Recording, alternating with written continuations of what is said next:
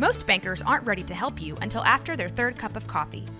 But with Central National Bank's after-hours service, you don't have to wait for the bank lobby to open to get help.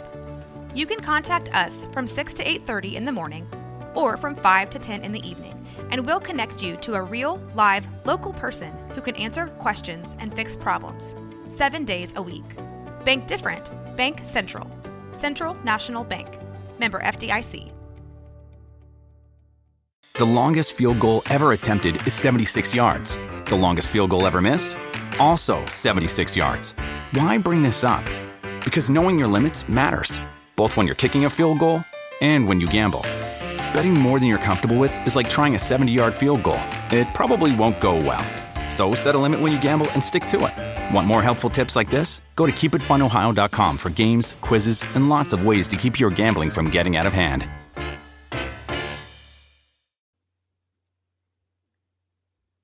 Hey, what's up, Blazer fans? Tara here with another preview episode. Today, we're going to get to know a little bit more about the Indiana Pacers, and to help us out, we've got Caitlin Cooper from Indy Cornrows joining us. Caitlin, welcome. Hey, thanks for having me back on. It's been a while. Yes, it has been. And it's been, it's been about 12 months, according to Skype, the last time we chatted. And a lot has happened to both teams.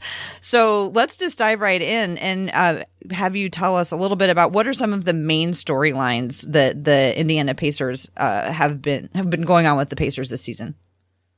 Well, I think right now they're kind of muddled in this adjustment period with Victor Oladipo coming back from his injury, and that just really shuffling and reshuffling lineups while they're also dealing with other injuries. I mean, Miles Turner was out sick for a bit, and TJ Warren was out with a concussion, and now last night Jeremy Lamb suffered a pretty terrible injury, and they're just really struggling, lost 7-9, so hopefully maybe our two sides of this next game can commiserate with one another on all that is wrong and ails them. So we could just have a group hug, I think, maybe.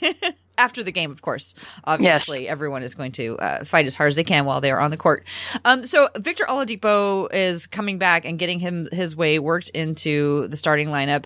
At the beginning of the year, kind of like what were the expectations for when he was, what that was going to be like?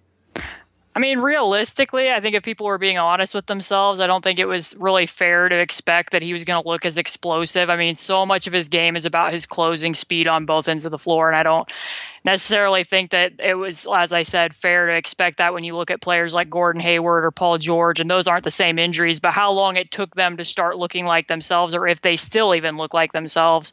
So there's that, but some of when he's coming back now, it isn't even necessarily like his first step or his explosiveness. It's like he's not taking a lot of what I would term on target layups. He gets into the paint, and it's kind of a weird combination where he gets in and he sometimes presses and then just settles for an off balance shot, or you'll notice a lot, like if you pay attention in the next game, assuming he's back, he's out right now with back soreness. That's just adding, insult to injury, but you'll notice a lot that he'll go off his left leg into a floater, or, he'll come off a jump shot and he'll land very softly on one leg. So I don't know if there's still somewhat of a mental component there, or, what's gone on with how he was practicing shooting and stuff in rehab, but that isn't how he would have looked before. When he would come off a pick, he would be very unbalanced and going straight up and down. I would liken him a lot to being like a springboard diver, where he was just so explosive coming off a pick and going straight up and exploding against the drop coverage for a quick mid-range jumper, and he doesn't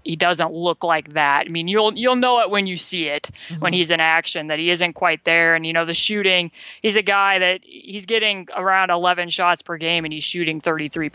So it's just been a pretty rough go for him offensively. Some of the defensive stuff that he does away from the ball, you'll be like, yeah, that's Victor. His ability to still be able to tag and get back all the way to a shooter, that level of closing speed where he can buzz around for steals and help and still be able to get back out to the perimeter. That part of his game is still something that you'll be able to recognize. But offensively, he was coming and pressing for a lot of shots, and now a lot of what he does seems kind of predetermined. he's putting a lot of extra spin on his pocket passes, and it's like before he even necessarily sees the pick and roll coverage, it's I'm predetermined, I'm going to pass this, I'm going to be deferential.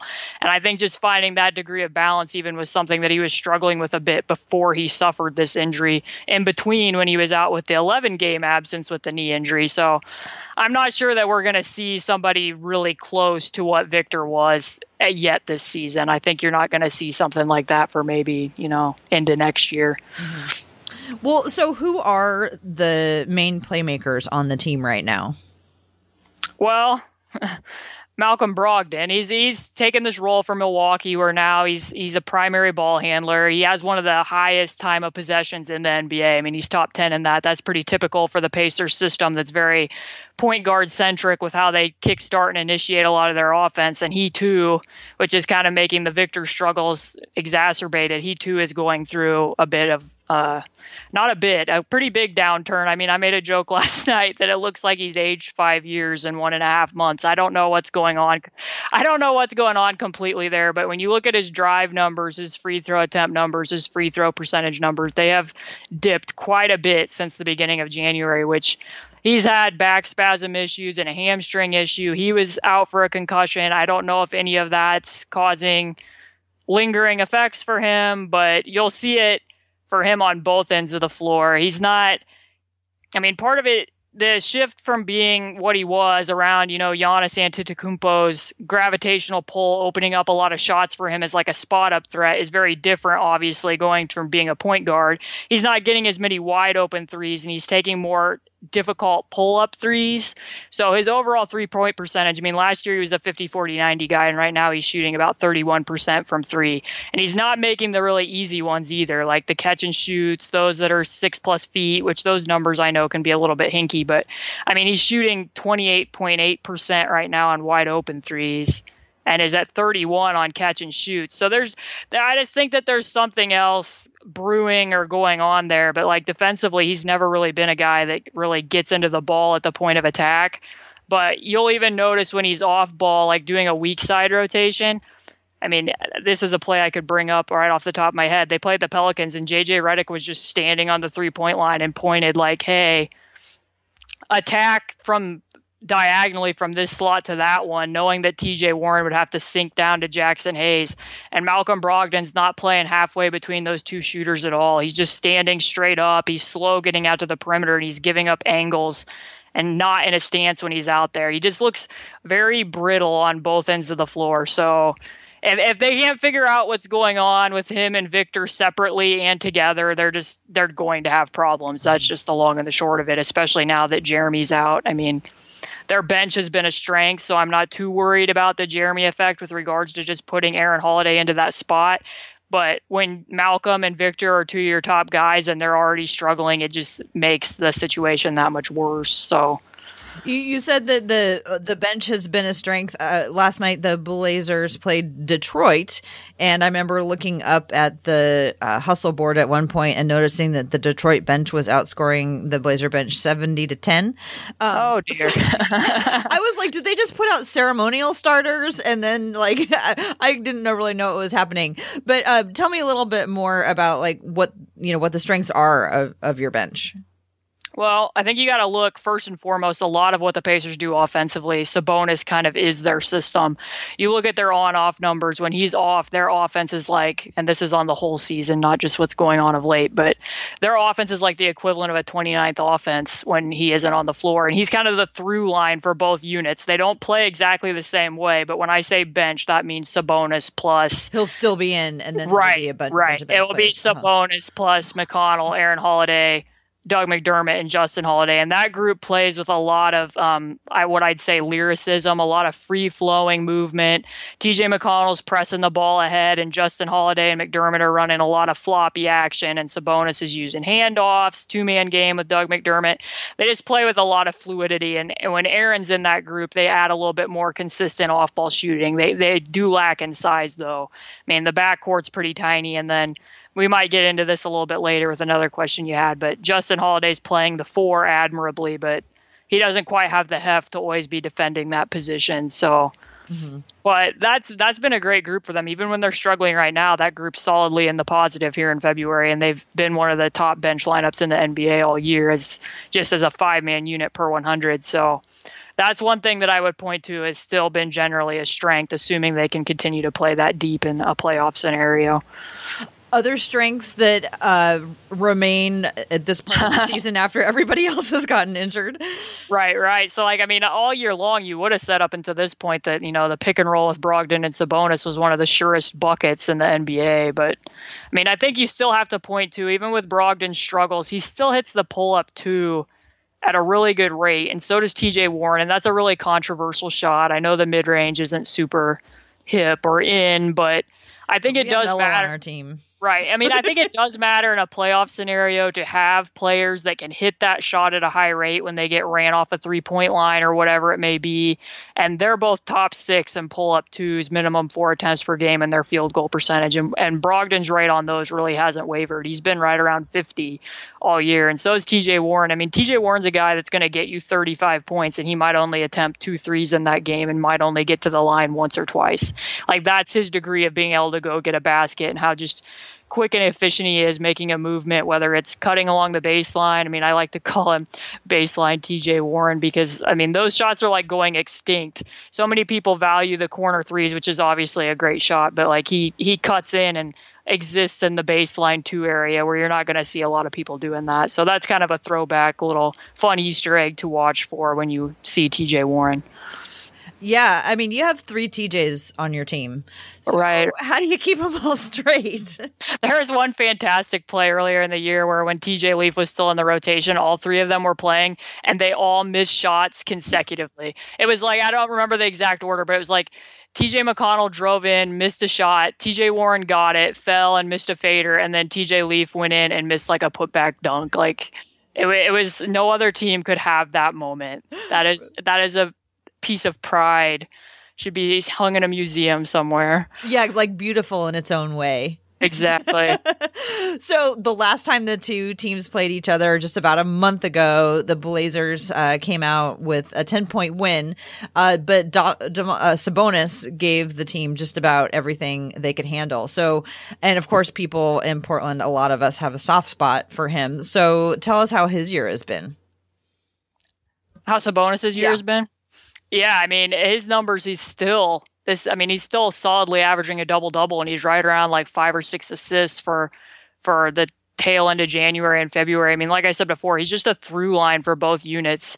I know screen assist isn't a very oh my God, I love screen assist. You're talking my language. Right. Isn't a great number right now. I included that the SB Nation's main flagship Let Me Write a Story about Sabonis' screening techniques. And I remember I included that number because I know it isn't completely meaningful. An assist isn't completely meaningful because it requires somebody else making a shot. But when you're wanting to contextually share with readers, hey, this guy's pretty good at this, I felt like including that number was valid. And I know that Sabonis sets a tons of screens, just like Rudy Gobert sets tons of screens in Utah, but there's also a reason why they set tons of screens, because it's a really good play. And there's no other good number out there to contextualize that. But beyond my little rant on that, he's just got great subtle screening techniques, whether he's on the ball, away from the ball. There's even times where you'll see he might recognize something in transition and he screens his own man to free up a shooter if there's going to be a switch.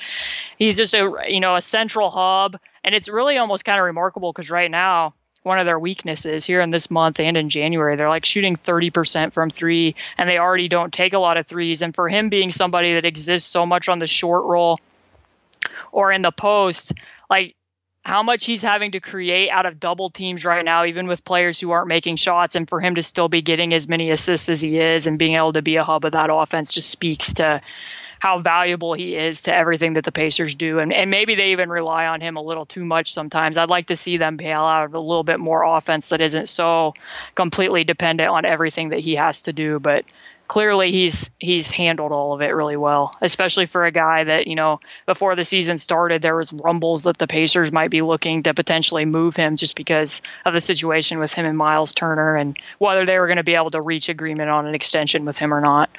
Yeah, I'm looking at the box score, and the last time they played, he had a triple-double with 27 points, 14 rebounds, and 11 assists, and Brogdon didn't play, so I'm guessing that accounted for some of his assists, but it sounds like, we've all watched him and we remember Arvydas, so it's no surprise at all that he has those, playmaking skills. What would you describe the team currently who's healthy, when everybody's clicking? What does that look like? What should we be watching for? You talked about TJ Warren cutting baseline and a couple other things. So what's kind of your high level description of what it looks like when everything's clicking with the Pacers? Well, they're going to be moving the ball, and they don't have a lot of waste. They're going to run a lot of pick and roll, and that's going to feed into some of what they do off spot ups. The bench unit's going to run a lot of stuff off screens. Like I said, a lot of movement there, but they are not going to turn the ball over a lot when they're playing well. They're the number one team in assist to turnover ratio, so they do a lot of things with very little waste. Their half court offense, efficiency wise, is better than it's been over the last several years. They have more guys that can go get a basket without necessarily having a play called for them. And that tends to outweigh, or at least it was outweighing, some of the steps back they've taken on the defensive end. This isn't the same defensive team that Blazer fans are going to be remembering from years past from the Pacers or from a Nate McMillan team. I mean, you've seen lately they've even started dabbling into zone, which I know has been billed a little bit like, well, a lot of teams are killing the Pacers with this, which is true. They struggle a lot against zone because it takes them out of the pick and roll. It makes it harder for Sabonis to post up, and it makes them have to shoot threes at a higher volume. They struggle against it. But I think the big reason why they're experimenting with that to a degree is because they're struggling on defense themselves and they're searching for answers of what they're going to do. I just think that Brogdon has been, I hate to put it this way, but bad enough at the point of attack. And Jeremy Lamb, before he was hurt, was having enough issues containing the ball that they were kind of going to, let's see how we can contain some of these things with the paint packed. And for the sense that if they were to play, the Sixers in a playoff series or the Celtics in the playoff series, it's harder for Kemba Walker to run high pick and roll against zone, or for Joel Embiid to be posting them up and really getting Miles or Sabonis into foul trouble with that type of a play. But defensively, you will notice differences. I mean, you probably already did notice differences when Dame went for his 50-point game when Miles was out in the last one. So that game actually highlighted a lot of what goes wrong with them defensively. So 129 to 139. That's just so many points for right. And I thought Dame in that game, it was interesting because I actually looked some of this up in anticipation for this podcast today, and he has really impressed me this year, not only with his overall Dameness, but I feel like he's been even better handling blitzing and trapping situations. You might tell me that I'm wrong, but I looked up that number on Synergy, and he's scoring over a point per game in trapping situations. And I know the blitzing has previously been a pretty big issue, and obviously without Nurkic, I think would probably help you guys in that regard. Mm-hmm. But there were moments in late, which Sabonis is not good at hedging. We'll just put that out on the table. Miles would be stronger in this area. But I remember late in the fourth quarter, there was a moment where he came down across half court, and he was his timing was just perfection. Before Sabonis even went to blitz, he attacked and went away from the pick, and it wasn't even that he split it. He just went away literally from the trap and left Sabonis on the wrong side and went right down the lane and scored. And I'm not sure you would have seen that overall complete game from Lillard even a year ago. Maybe I'm wrong there, but every year we think that he's added everything that he could possibly add, and then he adds something else, so one of my things that I do is go and I just look at his shot charts, and every time I look at his shot chart, it just gets out farther and farther and farther. And so one of the things that he does is people have to react to him as soon as he comes across the half line. They have to decide what they're going to do, in a second before they would have to decide what they're going to do with everybody else. And so then I think he capitalizes on that hesitation, and he just needs that split second where they're trying to figure out, what am I supposed to do? Right. He just space. Processes it so quickly, because even in the first half, the Sabonis didn't even spend that much time defending Hassan Whiteside in that game. The Pacers actually had Jakar Sampson doing it more, which was interesting, probably because he was a little bit quicker if they needed to blitz. I'm not entirely sure what the rationale behind that was. But Sabonis at one point was just leaning slightly forward, and that was all Dame needed. He was just right past him to the basket. And you can't even, like, if you're a big, you can't be leaning back slightly, you can't be leaning forward slightly, or he's taking a step back and hitting a deep three, or he's going right past you. Like, Sabonis wasn't even in bad position, and that was all that he needed. Yeah. So that's why Paul George said it was a bad shot, because yeah, for everybody else it was. But we are. But of course we are without Damian, so it'll be interesting to see. Yeah, is he sick still? Was he sick? Yeah, he pulled his groin. He has a groin strain. Or I don't know if he pulled it. He has a strain that he definitely has missed the first 2 games back. That's why he didn't play in the All-Star game. And I don't think we're anticipating he's going to be back. Yeah, I'm not sure we're going to anticipate he's going to be back for a while. So we have CJ as the primary ball handler, and we've seen 2 games of that. And the first game was like the CJ and Melo show. And the second game, they actually both scored more, but in my opinion, watching it, it felt a little bit more like a complete game, although it was a barely squeaked out a win against Detroit. So we're just going to pretend that didn't happen.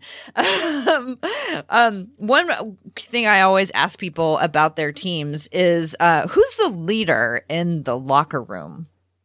Right. So right now, that might be anybody's guess. But, I mean, Jonathan Abrams over at Bleacher Report and a couple other great writers have chronicled this already. But the Pacers literally have a reset button, outside of their practice facility that players can kind of symbolically hit. And that just completely is like Oladipo's personality permeates their culture. That's to reset, and he takes each day at a time. He has a positive energy. He doesn't dwell on the past, and it just comes in and ready to reset it. And, kind of conversely, Brogdon's kind of been this source of calm, steadying presence all year. But, last night when they're in the midst of a 46-point loss, Victor obviously wasn't there, and I'm not sure that Brogdon was doing much to rally the troops. So, I mean, they just have something amiss right now with their energy and effort and connectivity. So whoever that vocal leader is probably could stand to be doing some vocal leading. I don't know. All right. I'm surprised we haven't heard, and maybe they don't want to make it public, that there hasn't been a players only meeting at this point, honestly, just with how they've looked out on the floor. Looks like a team primed for a powwow behind closed doors. It seems like it's often the Blazers who serve as people's get back games. So we'll see if that holds true. One last question. Are there any fan favorites or players on the team who people outside of Indiana might not really know much about, who you want to tell us about? Right. I mean, the Pacers have quite a few, lovable role players, I'd say. I mean, TJ McConnell, I think, has exceeded a lot of people's expectations, and Doug McDermott's been what I think the Pacers originally imagined. He's improved his game. He's more apt to put the ball on the floor, but my personal pick is going to have to be Justin Holiday. He was one of their last players signed. He's like a consummate 3-and-D pro, and I think people already knew that, but the year after Paul George came back from his injury, people may not remember this that are outside of Indiana, but there was a lot of pressure on him to play the 4 spot, and he really didn't want to make that adjustment coming back from injury. And CJ Miles behind closed doors stepped up and kind of volunteered himself as tribute to play that position, and it didn't work out super well. I mean, he dealt with some injuries, and his 3-point percentage, I think, kind of fluctuated from the beating he was taking from playing up a position. And ultimately, the Pacers ended up finishing out that season with Miles Turner and Jan Mahinmi. But I tell that story because Justin Holiday is basically doing what CJ Miles, he's the actualized version of what CJ Miles attempted valiantly to be that year. I mean, he plays the 4 off the bench. He takes some beatings from bigger players, and that's what I hinted at earlier.